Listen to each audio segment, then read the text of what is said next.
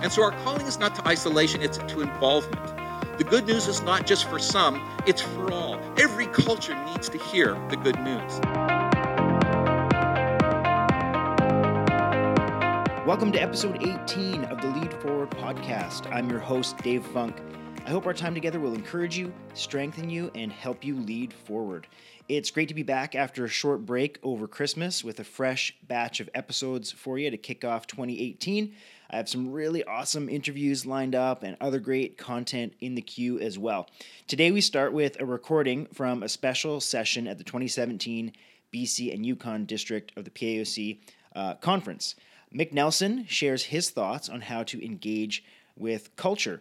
Mick is the discipleship pastor at Broadway Church in Vancouver, a large church in the middle of urban area of Vancouverites, and lots of challenges and cultural context there, intercultural challenges as well. Mick is a deep thinker, and he's been in the trenches of Canadian culture for a long time. So he shares some great wisdom with some helpful images that will hopefully get you thinking more deeply about your cultural context and how you could more effectively share the gospel wherever you find yourself. Enjoy. I want to share with you a couple of my own experiences about landing in the sea of culture that is Canada, and how I've had some experiences that along the way have rocked my boat. Now, I want you to know I have just become an inhabitant of a new culture, and that new culture is the sailing culture. I am now a citizen of that culture among many other cultures that I'm going to be a part of, and I'm going to kind of use a little bit of that experience as a bit of a metaphor for where I want to go today. So to just kind of give you a bit of a handle on my journey in a nutshell, I was born and raised on the prairies before there was a little mosque on it. That was my world, okay? So that goes back a little ways away.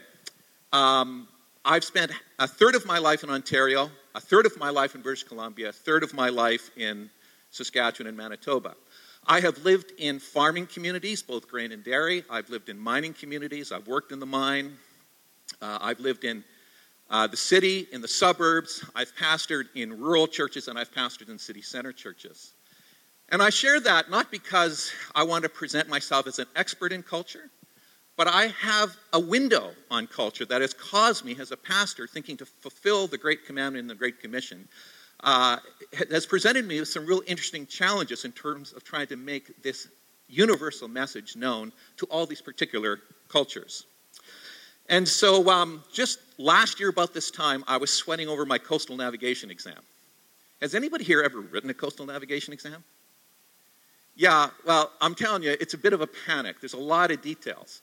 Because when you are navigating a boat over the trackless waves, you have to have an understanding of the things that you can see: land masses, other boats, buoys, markers, approaching weather, and tide lines. Those are the things you can see when you're sailing. But there's a lot of things you can't see when you're sailing. You can't see the wind direction, the water depth, the below-the-surface hazards, and the currents. Those are the things you can't see. And yet, if you're going to navigate safely from here to there, you have to factor in both the things that you see and the things that you cannot see. You need to become a coastal navigator. You need to be able to track in that environment. My personal experience afloat in the Canadian cultural sea, I'm just going to pick out just a few experiences that have rocked my boat along the way.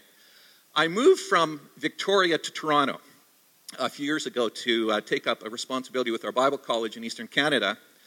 And so I'm kind of back in Ontario for the first time in about 11 years. And as I am filling up with gas at the Shell station in Markham, Ontario on Kennedy Road, just a few blocks north of our church, Agincourt Pentecostal Church, I'm looking around the Shell station, and there's about 24 of us Canadians on this little patch of ground that is the Shell station. And as I'm filling up with gas and I'm kind of looking at all of my fellow Canadians, it finally dawns on me for the very first time, I am the only Caucasian at this gas station. When did that happen in Toronto? Many people, when they think about culture, think about ethnicity as their very first, place where they jump. Culture's about ethnicity. Well, culture is about ethnicity, but it's not only about ethnicity. My wife and I are in Montreal, Quebec. We're staying up by McGill University, and we're walking 4 or 5 blocks to the venue where she is at a lace convention. Yes, there are still people that make lace in the world, just so that you know. And as we are walking the 5 blocks from McGill to the venue, I'm listening to people talking on the street. I'm hearing Russian, I'm hearing Portuguese, I'm hearing Italian, I'm hearing Arabic. As I walk into the venue, it strikes me, though I've seen all kinds of French signs on my journey, I have not heard one person in 5 blocks speak English or French. Montreal, Quebec, just a few years ago. A lot of people think of culture as being defined by language because that's how we express ourselves. And culture is about language, but it's not just about that. My mom gave me a collection of photographs, and as I was digging through my photographs, I pulled out a slide, and surprise, surprise, it was a picture of me when I was 21 years old. And I'm sailing. It's when I first got started in sailing. So I've been kind of, pretending to be a sailor for a long time, except now I actually am one, just saying. And I was showing this photograph of myself at 21 years old, sailing, to one of the young adults at Broadway Church. And they looked at it and laughed and says, "Pastor Mick, you look like a hipster born out of time." And immediately I sort of said, okay, criticism, compliment, criticism, compliment. I had to go home, check out on the internet, make sure I understood what a hipster was to find out whether or not that was a good thing or a bad thing. Sometimes when people think about culture, they think about pop culture. But And culture is about pop culture, but it's about more than that. Last week, I was listening to an interview on a sports radio show, and the Sikh commentator that pioneered Hockey Night in Canada, Punjabi, was being introduced. Do you know, I found this out last week, I checked it out on the internet, it's absolutely true, it's on the internet, so it's got to be true. Do you realize that after French and English in Canada, the 3rd most popularly spoken language is Punjabi? Did you know that? Anyway, they were interviewing him and asking, well, how is it that the Punjabi community, the Sikh community, in Richmond, BC, got so excited about this Canadian icon, this Canadian symbol, Hockey Night in Canada? And so he went on to kind of explain how the community sort of embraced it back in 2011 when the Canucks were going to the Stanley Cup. Anybody remember that? Anybody too young to remember? 2011. He said the interesting thing was this Canadian symbol galvanized that community, and it gave them kind of an entry port into Canadian culture. Yes, they remain their distinctiveness, but they buy into this symbol, Hockey Night in Canada. Well, culture is about symbols, but it's about more than symbols. Stats Canada just recently reported that in Canada, 45% of Canadians designate themselves as no religion. And doing a little bit of research on that, just trying to kind of unpack that and understand that, I was talking to my friend, sociologist Mike Wilkinson, and he was saying, yes, Mick, but don't be fooled by that statistic. That does not mean that they are not spiritual. It just means that they're not religious. But the kind of spirituality, the questions they're asking has changed. They used to ask, is it true? Now they're asking, is it real? So they are still interested in spiritual things, but the nature of their question has changed. So culture is about spirituality, but it's about more than that. Well, you see where I'm going with this. We are a swim in a sea of culture, some of which we participate in, some of which we're influenced by, and some of which we observe at arm's length, but still take note of. So let me take a couple of moments just to talk about what culture is, to kind of chart the seascape, if you'll allow me. Culture can be described as the patterned ways that different groups have of thinking, feeling, and reacting to various situations and actions. Chapman, Burns, and Guthrie define it this way. Culture provides the values, emotions, belief systems, and ideals, the ideas, the customs, and assumptions, and practices for entire groups of people. So, kind of in general, that's kind of what culture is all about. It's where we live and move have our being. It's where we determine what our values are. It's how we understand we live our life. It's our way of life. We're embedded in culture. We can't get away from it. Culture is more caught than taught. We learn it by living with a certain group of people. And because it sort of is kind of infused into us by living in a certain group, sometimes our own cultural perspective can become a bit of a lens through which we see every other culture. And sometimes that lens can be clear, and sometimes it can be kind of cloudy. Sometimes it can be rose-colored. But because we are embedded in culture, we look at the world in a certain way because we've been shaped to some degree by the cultures in which we've been raised in. So culture in Canada is complex. It's not monolithic, as we all know. It's multifaceted. And even the visible cultures in Canada have subcultures, each with their own perspectives, priorities, and practices.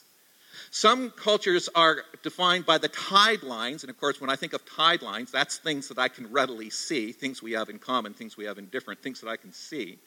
Some cultures in Canada are defined by the tide lines of ethnicity, language, demographics, and symbol. But some cultures also cross the obvious lines and create locally specific currents all of their own. I was just sort of thinking, David, as you were talking about youth culture, and you have people who are Christians and people who are exiles and people who are nomads and people who are, what's the one I've missed? Prodigals. Those are all different currents, all within youth culture, different currents. And each one of those has a bit of a culture of their own. Okay, they belong to a bit of a culture of their own.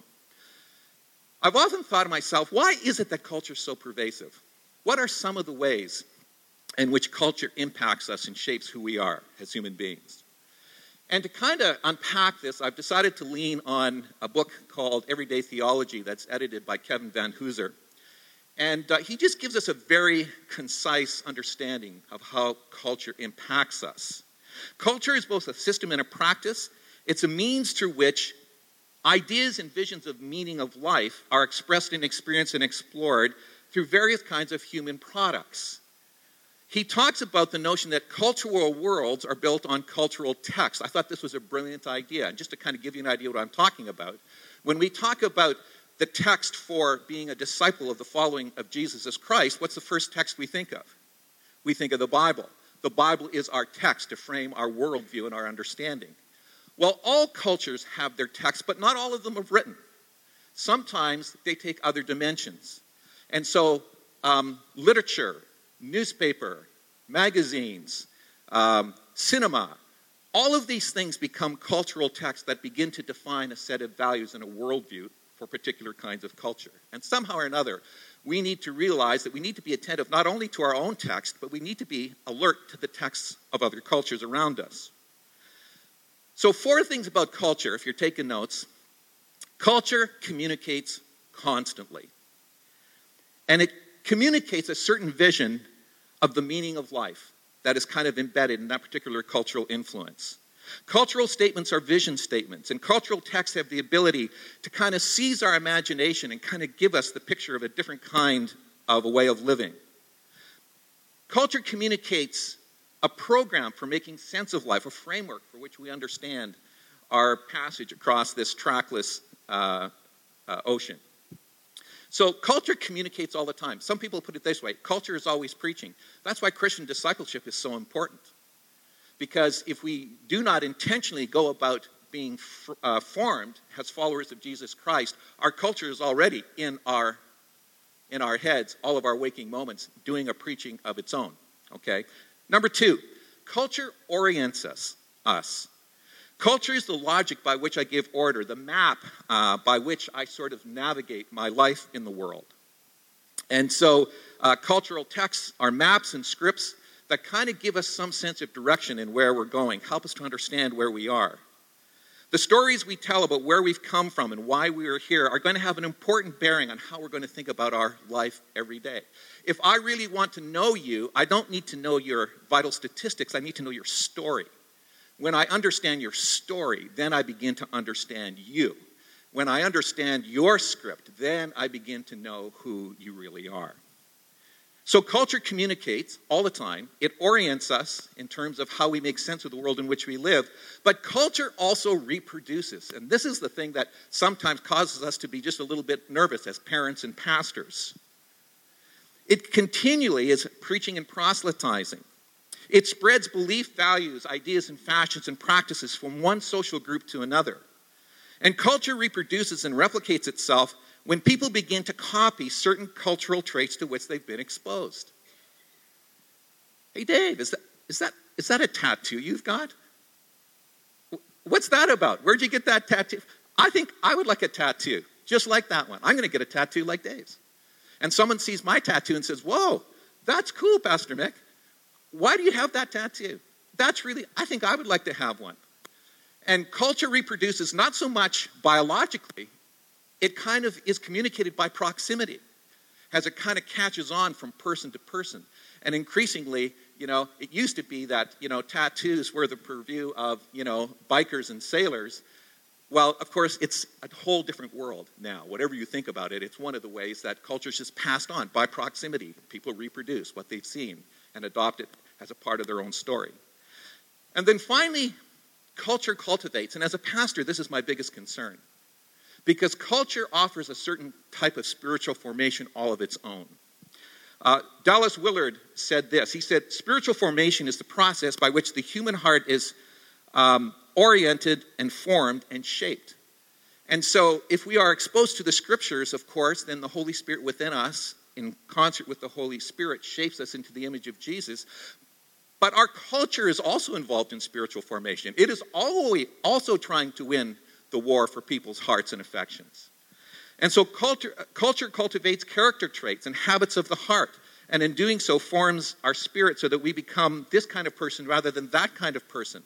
And you can see it most clearly among different ethnic groups, where different ethnic groups have certain ways of looking at the world and certain attitudes and certain demeanors and certain ways of coming across. Well, where does that come? It's kind of been picked up from culture as they have lived and been embedded and been shaped by it. And so, with this in mind, realizing that culture communicates, it orients, it reproduces, it cultivates, realizing that we live in this sea of cultures, all of us are part of not just one culture, but probably several, we need what Burns and Chapman call cultural intelligence in order to navigate these seas. Every community has its own unique coordinates, its own longitude and latitude, if you will, each with its own tide lines and currents, and each with its own interweaving and interplay of cultural dynamics.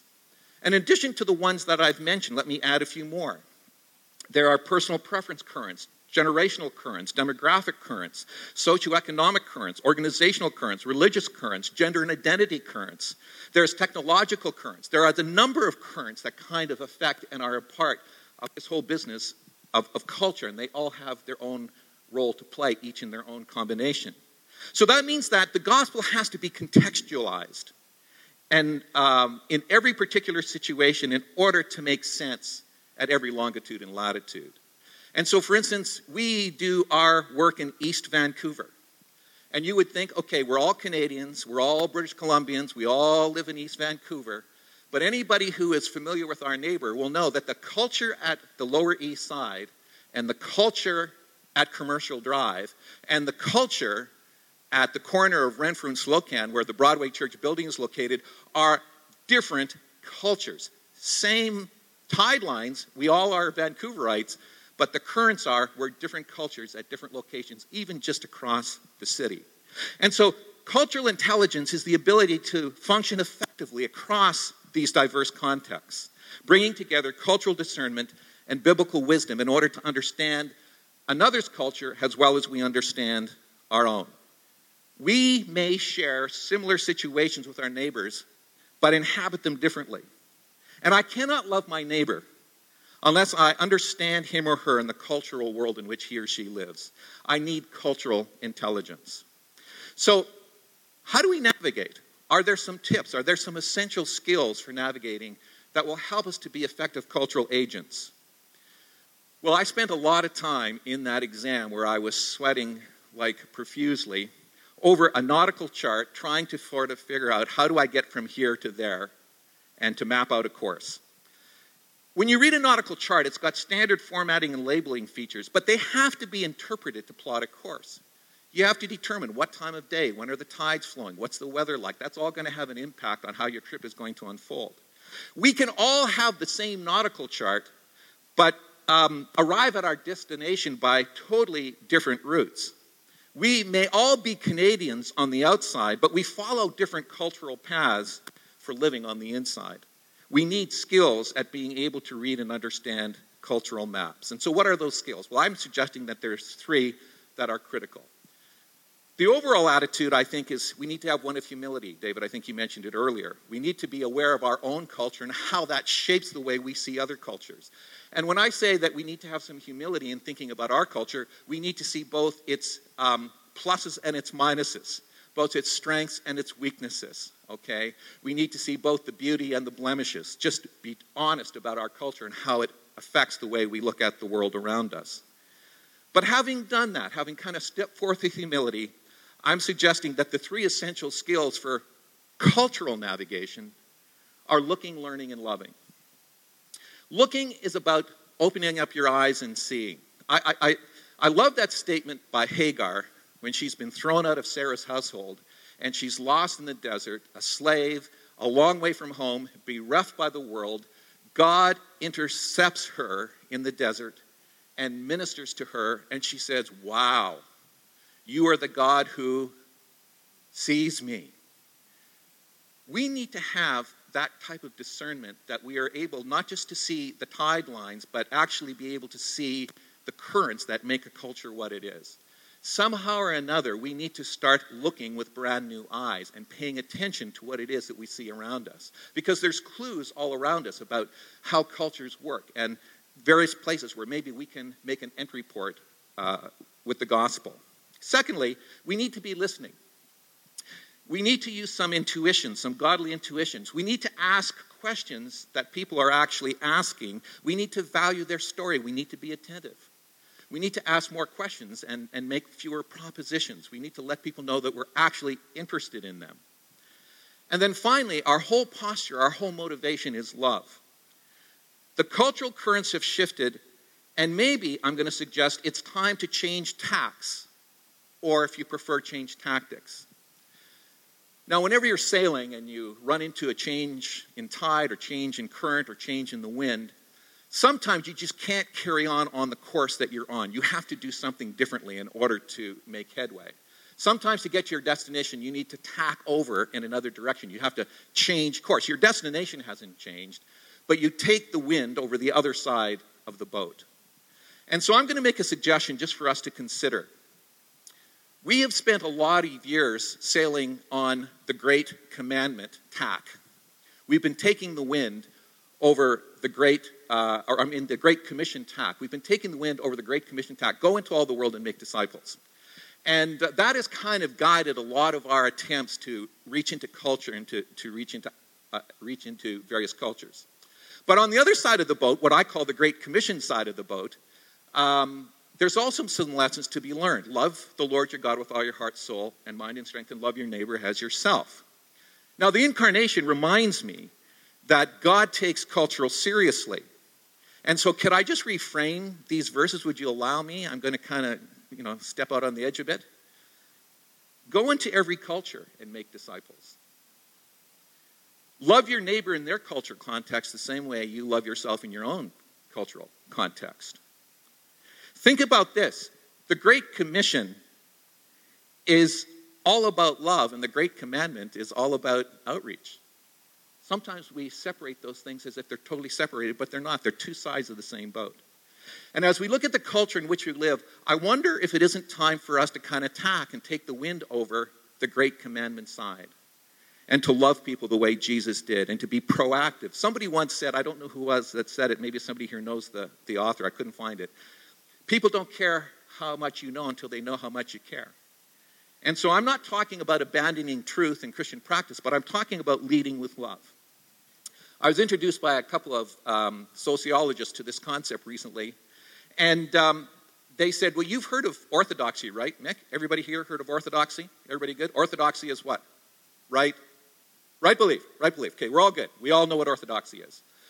And then there's another word that's related that kind of came on a little bit later, orthopraxy. And orthopraxy means right practice, okay? Okay, right behavior, right practice. Okay, we get that. How many here have heard of the concept of orthopathy?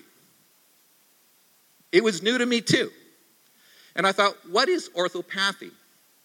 And so my sociologist friend said, well, if you think of orthodoxy as right belief, and if you think of orthopraxy as right practice, Orthopathy is the right feelings, the right affections, the right motivations that kind of thrust you out into do orthopraxy and orthodoxy. And so I'm suggesting that we may be in a season where we need to think really hard about, taking the wind over the great commandment side of the boat. To love the Lord our God with all our heart, soul, mind, and strength, but also to love our neighbor as ourselves. Because we will never, ever reach into cultures when we don't love the people that are there. So let me wrap up.